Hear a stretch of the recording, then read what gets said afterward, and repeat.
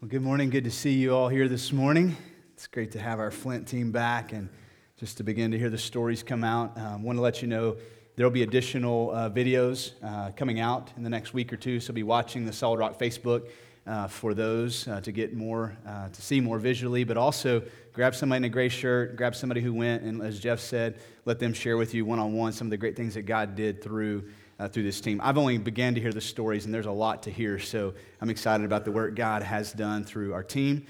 Thank you all for praying, for paying, for especially those of you who went to continue in obedience, this mission God has called us to. If you're a visitor here with us today, we're working through a series entitled Unity of Faith. And today we're going to be talking about Christian living. So this is coming from our statement of faith. We're looking at the essential elements of theology that we believe, the non-negotiables of the Christian faith that identify us as followers of Jesus. And so today we've made it to one of the topics I think that is most misunderstood both inside and outside the church, Christian living. And so let me just talk through a few of those misconceptions and misunderstandings to get us started. I think that, first of all, inside the church, when it comes to Christian living, there is quite a bit of misunderstanding of how God's holiness and His law are to be infused into the life of the Christian in a way that brings glory and honor to Him and doesn't become a tool of shame and guilt for us. And so I think in our church experience today, you may have had this experience. I have, where much like the Pharisees in Jesus' time, the law and the holiness of God become tools of heaping up shame and guilt on the people in a way of reminding them that they don't measure up. And so this is what we call self-righteousness or legalism. And so inside the church, the law of God and the holiness of God are misunderstood at times. I think maybe in all of our lives, there's been a struggle to understand what they have to do with Christian living. Outside the church, though, even more misunderstanding when the people who are not in Christ look at the church and see disconnect between the character of God and His people. And so they begin to ask questions. Well, if you're God's people, how come you don't look more like Him? And so the word hypocrite comes up when the disconnect is seen from those outside the church. And so we're going to be talking today about how the grace of God works in our lives to propel us towards holiness and the role that God's law has in our lives as we follow Jesus. And so we're going to start in Ephesians 4. If you want to go ahead and turn there. If you don't have a Bible, we put black hardback Bibles around the seats, under the seats around you. Those are there for you. Feel free to grab one of those. We're going to start in Ephesians 4 in just a moment. So first of all, let's define a few things. What does it mean to be Christian? According to the Bible, those who believe that Jesus is the Son of the living God, that He has died for our sins and resurrected from the grave, those of us who believe that are now saved, forgiven, and adopted into God's family and bear the title Christian, Christ-like, Christ followers. And so what we mean when we use the word Christian are those who have, by faith, trusted in Jesus and Jesus alone for salvation and forgiveness and eternal life. Now, that title gets kicked around in our culture and defined in other ways, okay? By those who look a certain way, dress a certain way, act a certain way, maybe live in a certain neighborhood. And so we're not talking about the Christian facade or a sense of Christian moralism, but simply those who trust and believe in Jesus. Now, when it comes to pursuing godliness, there's a distinction between pursuing godliness fueled by grace, and then pursuing godliness fueled by guilt, okay? One ends in humility and maturity, when the grace that God pours into our life fuels us to want to be like Him, to pursue holiness, to pursue obedience to the law.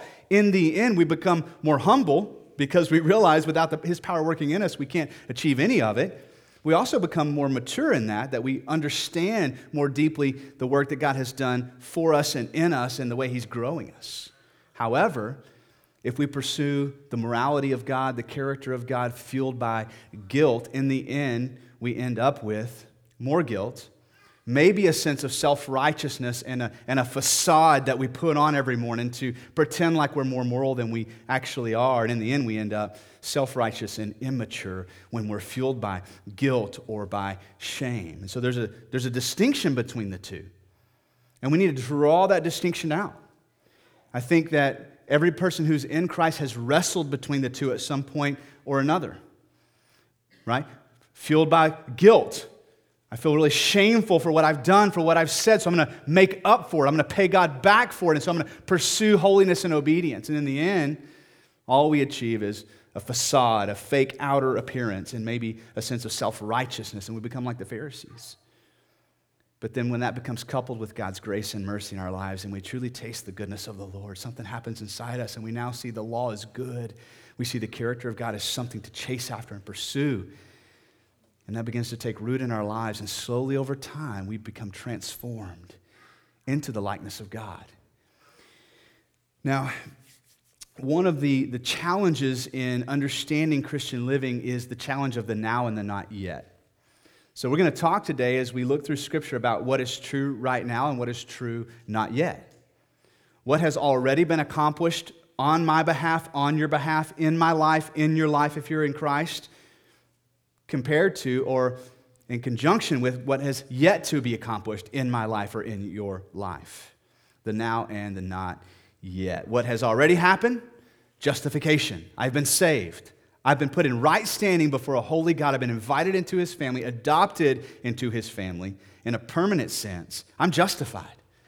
However, there's this process called sanctification, which describes the not yet, what has not yet fully taken place in my life. As the Apostle Paul described it, right now I see in part, one day I shall see fully, right? This understanding, right now I'm in the process of being transformed. One day I'll be there all the way, but I haven't already attained it yet.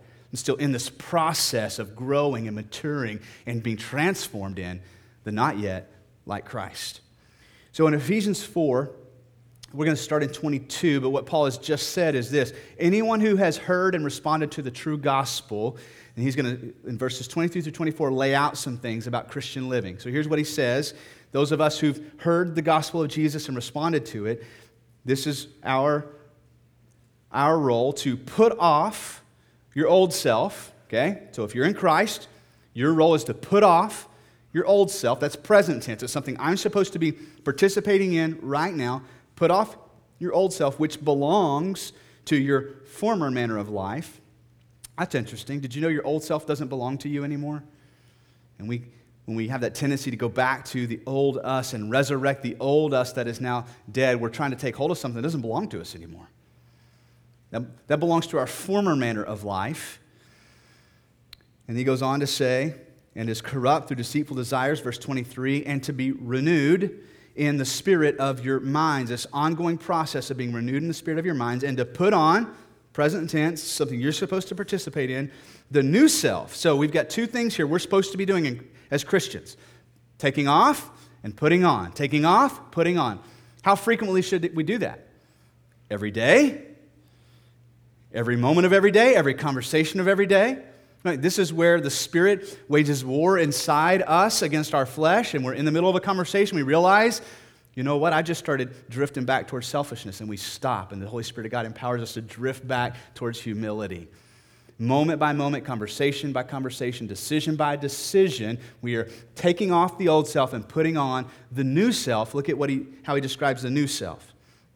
Put on the new self, created, past tense, after the likeness of God in true righteousness and holiness. What is he talking about here? Paul is taking us all the way back to Genesis 1.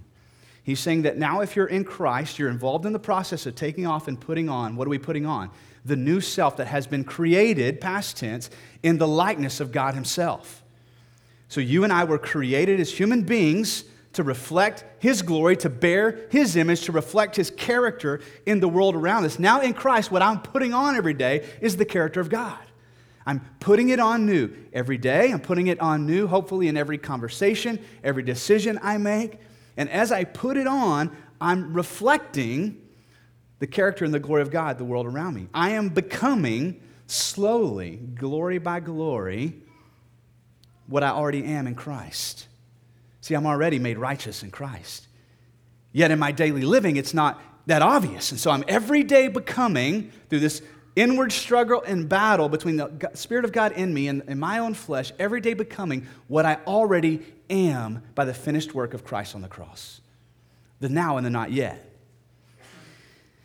Now, one of the things I want to look at here is the role of God's law in the life of the Christian. What does God's law have to do with being a Christian? Because isn't being a Christian about grace and mercy and forgiveness? Right? And so anytime I think about God's law, I'm just reminded of how inadequate I am, right? How powerless I am to be like God. I'm just reminded of what a failure I am. So what role does God's law have in the life of a Christian? For me, Hebrews 10 is a helpful passage. Just want to read the first verse from Hebrews 10. If you're taking notes, you may want to jot this down. The author of Hebrews describes God's law this way. Verse 1, "For since the law has but a shadow of the good things to come instead of the true form of these realities, it can never, by the same sacrifices that are continually being offered every year, make perfect those who draw near." So he just said a whole lot. He's talking about the law of God, in particular the Old Testament law of God, the do's and the don'ts, the 10 commandments, the sacrificial practices that God's people are to participate in to become pure and holy and forgiven. He's saying these things aren't actually the goodness of God. They're just a shadow or a reflection of the good things to come. And then he goes on to say, let me just drive the point home here. Here's how we know that. Because they didn't work. Year after year, bulls, lamb, animals will be sacrificed on behalf of the sins of the people, and it never worked to take away the sins of the people. However, what we see in the law, though, is a shadow of, a reflection of the good things to come. What do we see when we read the 10 Commandments? We see a reflection of God's character. God saying, this is who I am, this is who you are to be as my people. What do we see in the do's and don'ts of God's word? God is describing for us His character and showing us that the law really acts as a mirror of who God is. And James talks about when we open the Word of God, it's like a mirror. And we look into it, we see who we are. We also see who God is. And we see the disconnect oftentimes in our character between the two. And so God's law has a purpose in Christian living. Not to heap up shame and guilt and remind you of where you're still a failure, but to show you of what God is growing you into. The not yet. If you're taking notes with us today, the first statement here, Christians are called to pursue righteousness and godliness. Righteousness and godliness. That's what he said. Put on the new self, created after the likeness of God in true righteousness and holiness or godliness. That's something we're supposed to do, right? Something we're supposed to put on every day and pursue righteousness and godliness. For what reason, though? So that we can walk around and show people how holy and godly we are?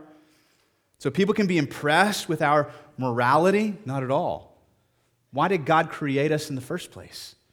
To reflect His image. So we are to pursue righteousness and godliness in order to reflect God's image to the fallen world. Right? So before I became a Christian, in order to be right with God, I had to obey the law perfectly. That was what the role of the law was to me. It reminded me of how imperfect I am. But now in Christ, the law of God doesn't serve as a master in that way. I don't have to perfectly obey it to be called a son of the Most High God. But because of the mercy and grace of Jesus, I am called a son of the Most High God. I now pursue this. I look at God's law as a mirror. I look into it to see who God is, and I look into it to see the disconnect between who I am, and I'm able to see the difference between the now and the not yet. And what God is transforming me into day by day, struggle by struggle, glory by glory. We're going to go to 1 Peter now. And this could be confusing. We're going to be in 1 Peter 2, and then we're going to go to 2 Peter 1. So don't let me confuse you. But we're going to start in 1 Peter 2, looking at the first 3 verses here, as the Apostle Peter describes for us this process of Christian living, this coming together of the now and the not yet. So in verse 1 of 1 Peter, see, there we go. 1 Peter 2, verse 1, he says this, "So put away." So Paul said take off, Peter's saying put away. There's still a present tense participation in what's happening here. Put away all malice, all deceit, and hypocrisy, and envy, and all slander. That's our role as Christians. Okay? We have a role here. Put these things away. Verse 2, like newborn infants. Now this is going to help us get our bearings here. Who are the newborn infants? New Christians. Like newborn infants, long for the pure spiritual milk. So that's one of our roles, is to long for something. There's supposed to be a longing inside of those who are in Christ. Long for the pure spiritual milk, that by it you may grow up, future tense, right? This idea of what hasn't happened or taken place yet. I'm starting as an infant and I'm growing up into something. What are we growing up into? Our salvation. Growing up into our salvation. Now, does that mean our salvation doesn't come or isn't formally assured until we get to a place of maturity? No. Now that I'm saved, I am every day growing up into that salvation, becoming more and more what I already am in Christ. Growing up into salvation, if indeed you have tasted that the Lord is good. So as a newborn Christian, we taste the mercy and the goodness of the Lord, and it's like spiritual milk to us. But if you continue to feed your babies spiritual milk, what happens to them inevitably? They grow up. They begin to grow teeth, and their little bellies begin to grow and mature, and sooner or later, milk isn't going to satisfy anymore. This is what the author of Hebrews describes in the end of chapter 5 as he calls the church to maturity. He says, right now you're still on spiritual milk, but by now you should actually be teachers, and yet you still require spiritual milk. He's describing, in my mind, somebody who's in their adolescence still living off milk.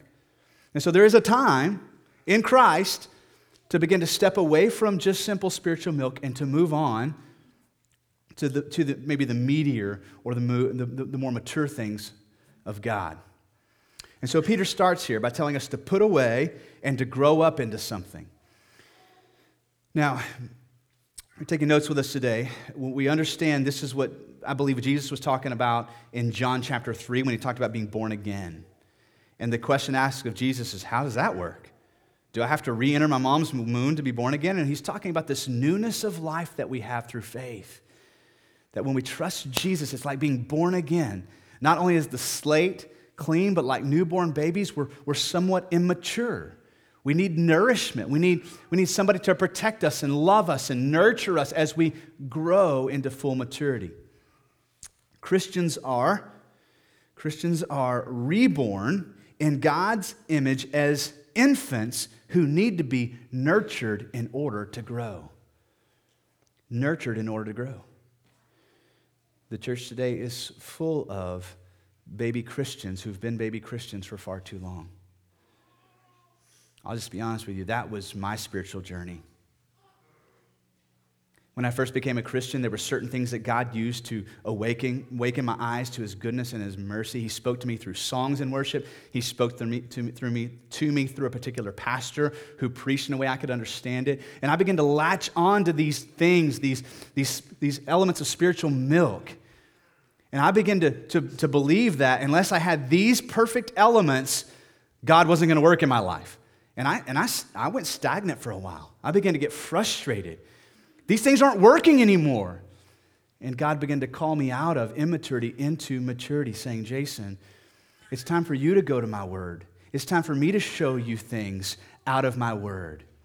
Right? So when we think about that idea of spiritual milk where an infant receives nourishment through what the mother ingests, I had been doing that for several years as a Christian. Whatever the pastor ingested and gave to me was my spiritual milk. And after a while, it didn't satisfy anymore.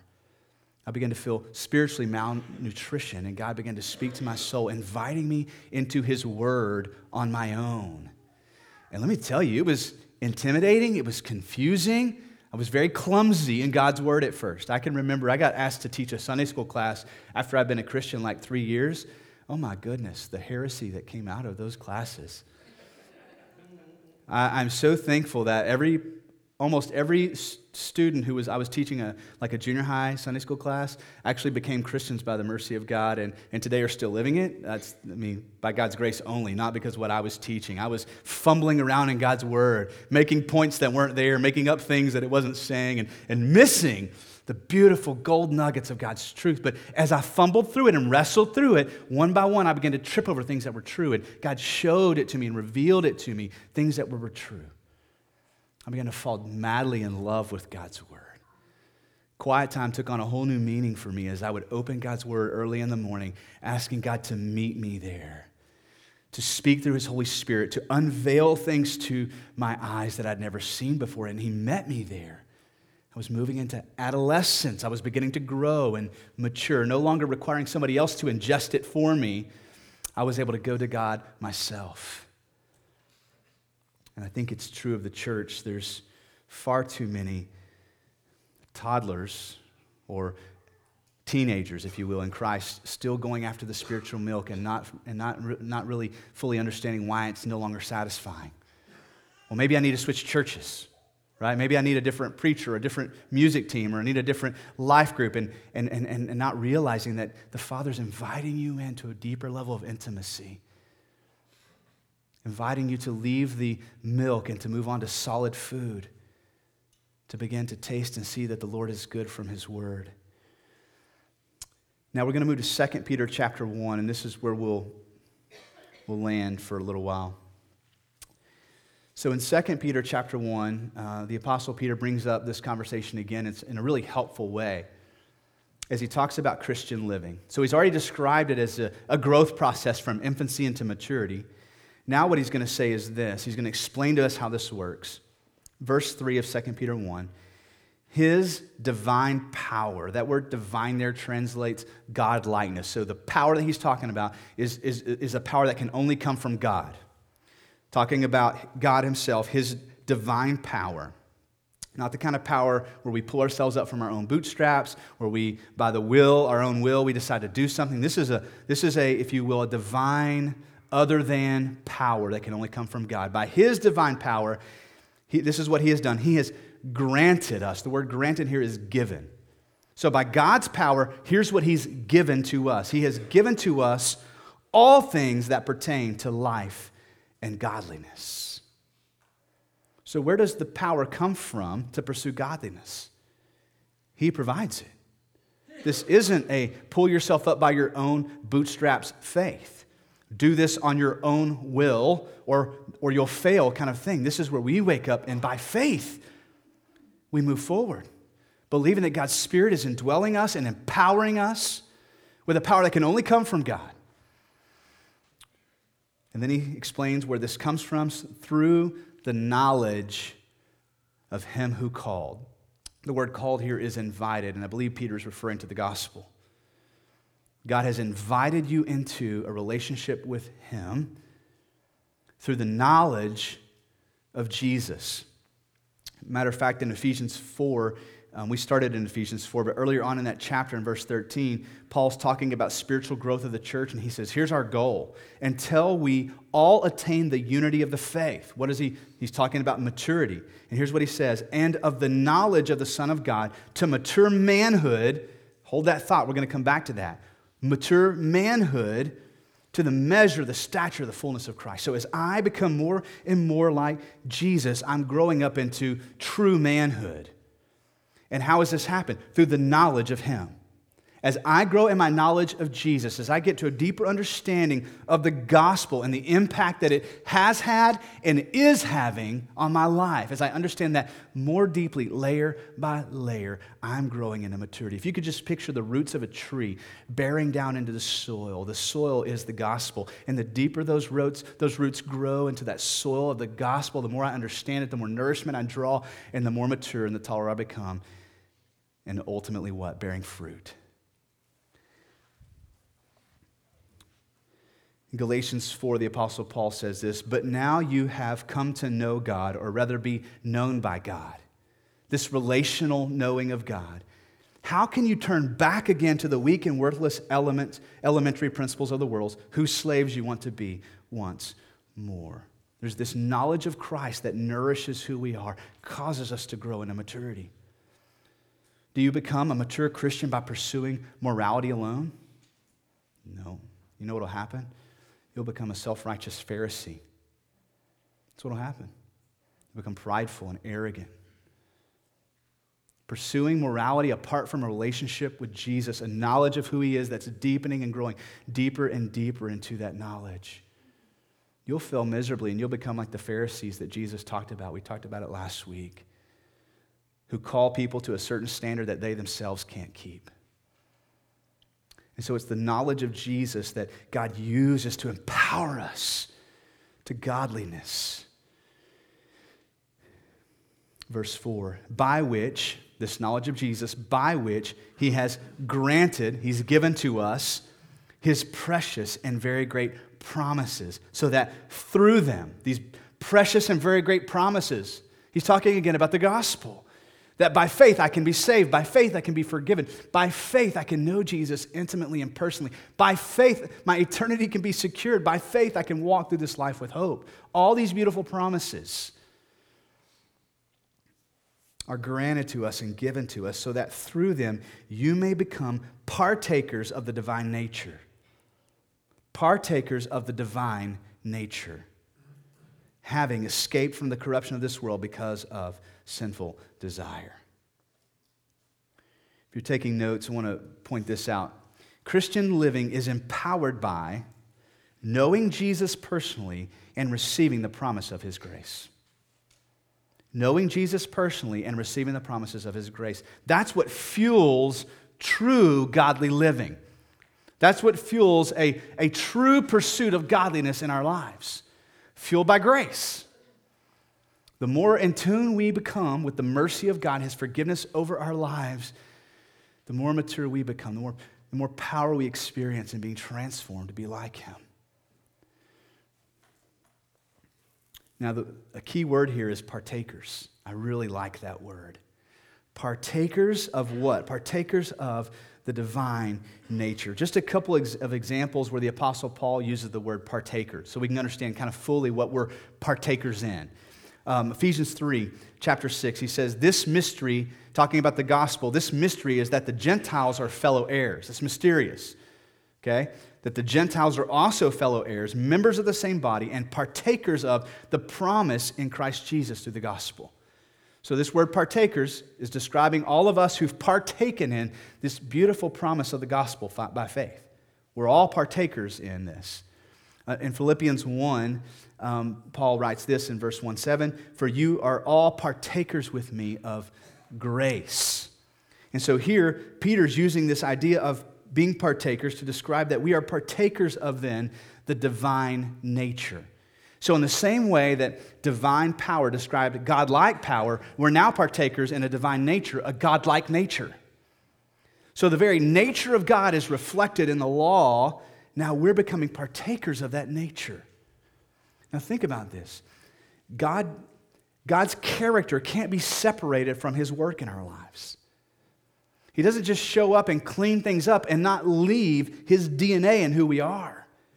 As we partake in his grace and his mercy, we're partaking in his character. He's depositing in us this new desire and longing to become like him, to look like him, to reflect his character to the world around us. We are now partakers.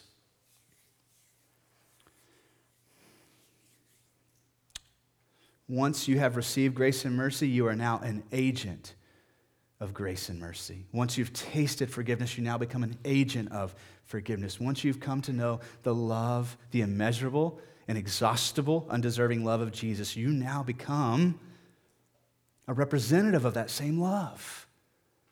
To love the world as he loves you, to reflect his character in the world around you. The essence of Christian living is displaying what has been received. The essence of Christian living is displaying what has been received. As we pursue godliness and people begin to see Christ-likeness in us, what we're to do is simply reflect what we've received. The divine nature of God has come in contact with the depths of who we are. The spiritual DNA of God the Father has been implanted into who we are, and it's taken root. Has it changed everything? No, not on the outside. There will still be days where you see the old nature struggling. There will be days where you see the old Jason. You'll hear the old Jason in my words. You'll see him in my actions. And what you're seeing is the old me dying, rearing its ugly little head, reminding me of who I used to be. And the Word of God reminds me that doesn't belong to me anymore. God's Spirit says to me, Jason, let the old you die. The now and the not yet.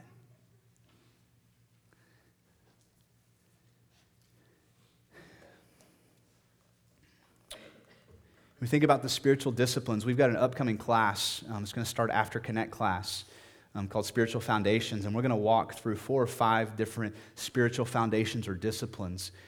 Prayer, and we're going to talk about having a quiet time. We're going to walk through some basic elementary principles of what nourishes the soul to grow in Christ. Okay? Well, we need to understand spiritual disciplines can have 2 different motives. One motive could be to impress you with how spiritual I am. So I lay out spiritual disciplines in front of you. I let you know about my fasting. I let you know how often I'm reading God's Word and memorizing, and I just lay it all out there for you. And I'm creating this facade on the outside of how spiritual I am. When that takes place, my motive is fueled by a sense of self-promotion. I want you to see how good I am. It's what we call moral deism, where God is no longer on the throne, morality is, and we want you to see morality. It's not at all what we're talking about here. But when I pursue the spiritual disciplines out of grace and mercy, I go to God's Word as a living well, the place where I find life, the place where I allow God's Word to wash over me once again with grace and mercy. The spiritual disciplines become life-giving, whether it's fasting or reading God's Word or a time of prayer or stewardship, whatever it is, when I come to it as a well of grace and mercy to taste again the goodness of God, He nourishes my soul and I grow in maturity. And I walk away transformed more and more into who I already am in Christ. Christian living. We're going to start in verse 5 now. This is where this is where Peter's going to turn up the heat a little bit. Okay, so get ready. He's about to call us to action in a really significant way. So for those who say, because being a Christian involves grace and mercy, I've got nothing to do, be warned, Peter's about to jab you with some truth here and show us that there is an active role of the Christ follower in spiritual growth. Look, here it is, verse 5, 2 Peter 1:5. For this very reason, so everything he's laid out so far, for this very reason, make every effort to supplement your faith. Whoa. I thought that those in Christ are to walk by faith alone. I don't have to give any effort to this. Jesus is just going to do it in me, or it's not going to happen at all. Right? He's just going to bring people to me who are going to say, can you explain to me how to become a Christian? Or it's not going to happen at all. I'm just going to ride the wave of faith. Here's what Peter's going to say. Hey, let's talk for a minute. Make every effort to supplement your faith. What does supplement mean? Add to. Now, you can't do it without faith. You do that, you'll fail miserably. You'll end up as an arrogant, self-righteous, moral deist. However, if you just simply ride the wave of faith through life, you'll be like an infant. You'll be like a 28-year-old man still sucking on his thumb. And so here's what he says, supplement your faith. The word make here means to exert. I got to exert effort here. Make every effort. Exert every effort. The word effort, here's some ways that it gets translated. To pursue with haste, zeal, and speed or exertion. Is Peter calling us to action? Absolutely. There's no way around that phrase, right? Exert yourself. Here's how you supplement your faith. Exert yourself with these things. What are these things? What are these things you're talking about here, Peter? Before we get there, let's talk about what it means to exert ourselves and to grow into maturity. And then we'll come back to the things that he lists. I think for me, this illustration of an infant works really, really well. If we think about a baby boy, okay? Every baby boy has the potential of growing into a man.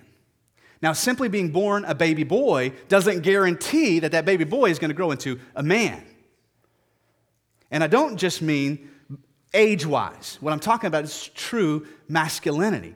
Some things have to be supplemented into that baby boy's life along the way if he truly is going to grow into a man, right? Let's talk about some of the differences. So here's the difference between a baby boy and a man. Baby boys need protection from those that they love, right? Some of you have little baby boys, even little girls. They need protection from those who love them, right? What does it mean to be a man? You now grow into a person who protects those that you love. See, there's a difference between being a baby boy and being a man, right? Here's a couple of other examples. Baby boys take from those that they love, right? They're really good at taking. God gave them these Beautiful, loud voices to remind us that they need things from us. And we love them, so we give them what they need. So baby boys take from those that they love, but men don't. Men give to those that they love. You see, the difference isn't just age, is it? There's a character shift that changes. There are a lot of grown boys who don't give to those that they love. They're still taking. Right? There are a lot of grown boys who don't protect those that they love. They still need to be protected. Baby boys receive life from those that they love. Unless you take care of them, they'll die. True men grow up to be those that give their lives for those that they love. And our world is full of boys with beards. Because that's what you are guaranteed to become, right, with the male gender. But just because you're born a baby doesn't mean you're going to grow into a man. That has to be supplemented with things, right? Supplemented with growth and maturity and masculinity. This is the illustration that the author of Hebrews and Peter are laying out for us in Christ. Just because you're saved doesn't guarantee that you're going to grow into maturity. You have to supplement your faith with something. You have to give effort to it. Right? Or we're just going to be a room full of baby Christians, right? Still needing somebody to come and nourish us with the bottle if we don't exert ourselves. That's why in Ephesians 5, verse 1, Paul calls the church, therefore, to be imitators of God. There is an effort to be exerted here to pursue the character and the reflection of who God is. Be imitators of God. Back to 2 Peter 1, verse 5. Here are the things that we're to supplement our faith with virtue. What does he mean by virtue? This word is an idea of goodness, moral excellence. Not moral deism, but pursuing moral excellence. With an idea of what it means to be moral and pursuing it fueled by what? Grace, mercy, and faith. Not fueled by, I want you to think I'm cool and that I have it all together. So we're to supplement our faith with virtue. We're to supplement our faith, and he goes on to say, and virtue with knowledge. Remember, that's what led to our salvation to begin with? That's the soil our roots dig into, this knowledge of Jesus that we dig into deeper and deeper, layer by layer, and our soul becomes nourished and we grow into maturity. Virtue, knowledge, and knowledge with self-control. Here's where exerting effort really comes out, right? In those moments where we're able to distinctly recognize, my flesh is waging war against the Holy Spirit right now. How do I know that? Because part of me wants to go back to the old ways, but there's a part of me that's fighting and struggling to go a different way. And when that happens, I know there's a war being waged inside of me. And because God's divine power is inside of me, by faith, I can engage in self-control. And I can say to myself, I can look in the mirror of God's word, I can say, that's not who I am anymore. It's not who I am. That former life doesn't belong to me anymore. I've been recreated in the image of God. This is who I'm becoming. And in that moment, the battle can be won by faith. Self-control with steadfastness, this idea of endurance and perseverance and hanging in there. This is a great place for brothers and sisters in Christ to come into your life right here in perseverance. When you feel like giving up, when you take a step back and go, oh my gosh, I don't feel like I can exert any more effort and I feel like I'm going to go back to the old me. You call a brother or sister in Christ and say, would you pray for me right now? I'm just struggling right now. I'm struggling in my flesh. I know that's not who I am anymore, but the old tendencies are coming back up. Would you pray for me? Would you maybe come spend time with me? Can we have coffee? And you allow a brother or sister in Christ, according to Ephesians 6, come alongside you in gentleness and walk with you towards maturity. Not only steadfastness, we supplement it with godliness, this idea of reverence and respect of who God is, and godliness with brotherly affection, and brotherly affection with love. Brotherly affection is the idea of phileo or Philadelphia kind of love. It's brotherly love. Remember what Jesus said as he summed up the law? Love the Lord your God with all your heart and your brother as yourself. Peter's pointing us to the same place. Exert your energy to love your brother and sister well, horizontally. And then he ends with affection with love. Our brotherly affection should be supplemented with agapeo, agape love. Your worship has a lot to do with your spiritual growth if you worship well. As long as you're not just showing up to sing songs and let everybody hear how beautiful your voice is, how well you know the words, when you truly come before God in worship that's genuine, you're expressing your affection to God, that fuels your soul towards maturity. We're to pursue the love of God. Now, these are things that are to supplement our faith. So is faith alone for salvation? Faith alone drives spiritual growth, but we supplement faith with these things. Verse 8, 2 Peter 1, verse 8. For if these qualities are yours right now, if these qualities are yours right now and are increasing, not yet. What does he mean here? Is there a sense of steadfastness in your life? Yes. Is that steadfastness fully mature yet? No. Is God's agape love in your life? Yes. Is your understanding of that love mature? No, not yet. You see, these are the things that we already have growing into what is now not yet.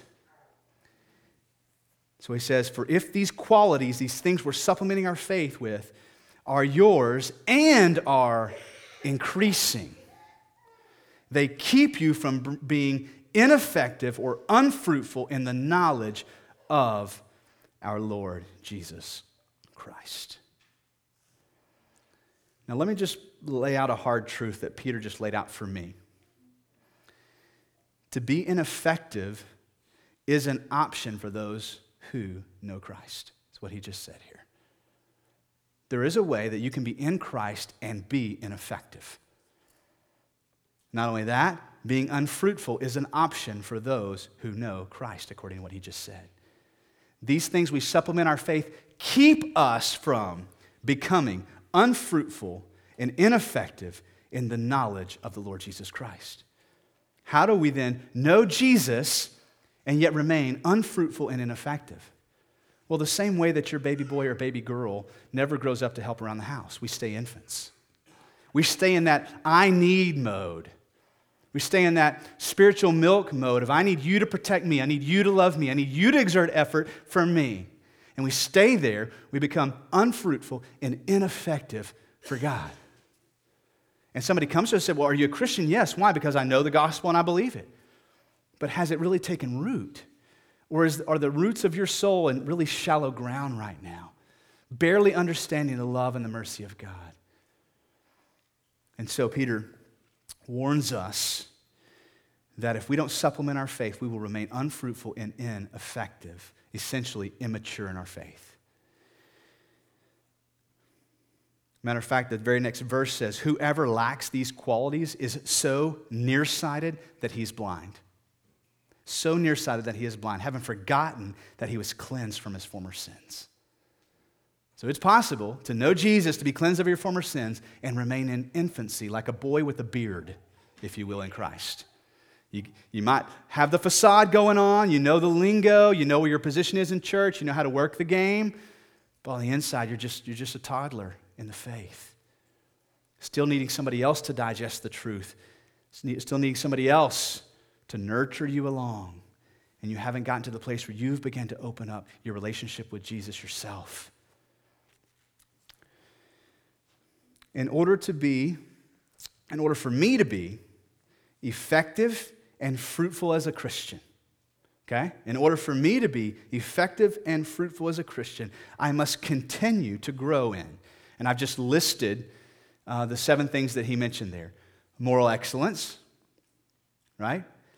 I must continue to grow in moral excellence, relational and biblical knowledge of Jesus. So in order for me to grow in my relational knowledge of Jesus, I need to understand more of who he is. And as I understand more of who he is biblically, my relationship's enhanced. It's got to be both. It can't just be one or the other. It can't just be you and Jesus, your homie, kicking it. He wants to speak to you specifically through his word. But it also can't just be Bible study and learning words on a page. He wants to have a relationship with you. It's got to be both. Okay? So, as I continue to grow in moral excellence, relational and biblical knowledge of Jesus, self-control, endurance, respect towards God, loving others, and loving God.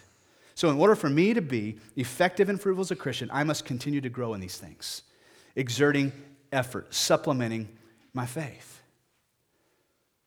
Now, this comes with some caution, especially for us folks here in the Bible Belt who grew up, right? Everybody's a Christian. Everybody's a white conservative Republican and a Christian, right? Obviously, it's not true. And just going to church doesn't make you a Christian. Your grandparents being, your granddad being the chairman of deacons at First Baptist Church, whatever, doesn't make you a Christian. You yourself have to come to the knowledge and trust of Jesus alone for your salvation. In order to grow as a Christian, truly grow in maturity, your faith has to be supplemented. There's an effort on your part to be had, chasing after Jesus. And here's the great thing. He's promised us, those who seek after him, guess what? You'll find him. When you sit down in faith and open your Bible, you may feel a little clumsy. I remember feeling clumsy. I still feel that way at times. I open it and I go, I don't know how to make sense of this. And I need to step back and pray. I need divine power to work here. And I step back and say, God, show me what you want to show me. Speak to me through your word. And I go back to it and I open it and I read. And this is another reason why we do the Spiritual Foundations class, the How to Read the Bible class. We want to supplement your faith with the ability to open God's word and have your own relationship with him. To have the God of the universe speaking directly to you on a daily basis, guiding your life, calling you forward into maturity, nourishing your soul, growing you. All right. So here's where we're going to land today. And we're going to come back next week. We've got 2 more sermons in this series. And then we're looking at doing a special Wednesday night to finish off the series. I believe it's in April. I'm looking at the calendar keeper, April-ish. We'll get back with you on that. We've got basically 3 more to hit. We're going to hit another one next week, and then we're going to take a 2-week break and then come back to finish up the series. But here's where I want to land today. First of all, Christians in the room, I hope that God has beckoned you to something today. For those of you who've already begun pursuing godliness and maturity in your Christian walk, I hope that today God has beckoned and invited you deeper into that walk. I hope that those of you who are Christians today and still maybe today you realize I've been fumbling around in infancy or as a toddler now and it's time for me to move on. My hope is not only that you'll recognize that, but maybe you'll reach out to somebody, a mature brother or sister in Christ, somebody you look up to in the faith who can come alongside you and guide you deeper into your relationship with Jesus. And for those of you here today who know you're not a Christian, I'm just here kicking the tires. I don't really know where I land. I don't know this God personally. I know a little bit about the cross, but I don't know a whole lot about this Jesus. Today, I hope that you are able to see something clearly. God loves you with an undeserved, unending love. You can't pay back. You'll never perform well enough to earn it. You'll never be morally excellent enough to gain God's favor. And he loves you anyway. And today he's inviting you not into a religion, but into a relationship. Where by faith, he wants to hit the reset button and make all things new in your life today. By coming to Jesus in faith and saying, I trust in Jesus and Jesus alone. I have no other hope. There's no other way. There's no other way to find hope in this world. There's no other way to know where I'm going to go when I die. There's no other way to find forgiveness. There's no other way to find a way out from my shame and my guilt. They just continue to chase me down. Today is the day that you come to Jesus in faith and say, Jesus, I need your forgiveness, your love, and your mercy. But here's what I want you to hear. Expect something to happen. Okay? It's not just God patting you on the back saying, oh, it's not that big of a deal going with you. He's going to work in you in a supernatural and dramatic way. When your sins are forgiven, you're going to feel the weight of shame released. That's the beginning of the gospel working in your life, taking root. Sins are forgiven. You're going to be invited into a relationship with God. His Spirit is going to begin working in you, empowering you, transforming you to be more and more like him. And guess what? It's not going to happen overnight, is it? It's a lifelong journey of following Jesus and growing into maturity. God isn't here today to simply pat you on the back and send you on your way. He's inviting you into a journey with him. He's inviting you into a relationship. And so I'm going to pray for us now. And as I pray, I'm going to invite our worship team to come up. Our prayer partners are going to be at the back of the room. if there's something you would like for them to pray with you about, or if you want more information about becoming a Christian, they'll have lanyards on. You just slip out to the back of the room and grab a prayer partner. They would love to pray with you and talk with you, okay? Front is open. I'm going to pray for us as the worship team comes back up, and we'll respond. Let's pray together. Father, we thank you for your relentless grace and mercy in our lives. God, we thank you that you don't leave us to be infants, tossed about. But God, you call us into maturity. Father, we thank you that you empower us to grow, to learn. We thank you, God, that our relationship with you is not based on our moral excellence, but we do acknowledge today that because you have given us your relationship, your love, and your mercy, you're now calling us to pursue your character, God. Today we acknowledge that. We come before you, God, many of us to say we haven't been exerting much effort. We've just been riding the wave of grace, expecting you to do everything. So today we're here in submission to say, God, we're ready. We're ready to exert effort. We're ready to participate with the work you're doing in our lives. Not to impress people, God, not to earn your love, but because we already have it, God, we want to become more like you. And Father, we pray for any person here that doesn't know you, God, that today would be the day they hear the sweet invitation to enter into a relationship with the God of the universe, that by faith you forgive sins, you unlock the shackles of guilt and of shame. By faith you make all things new. By faith, God, you walk with us through life. You lead us down this journey from infancy to full maturity. So Father, now come move among us as we respond in Jesus' name.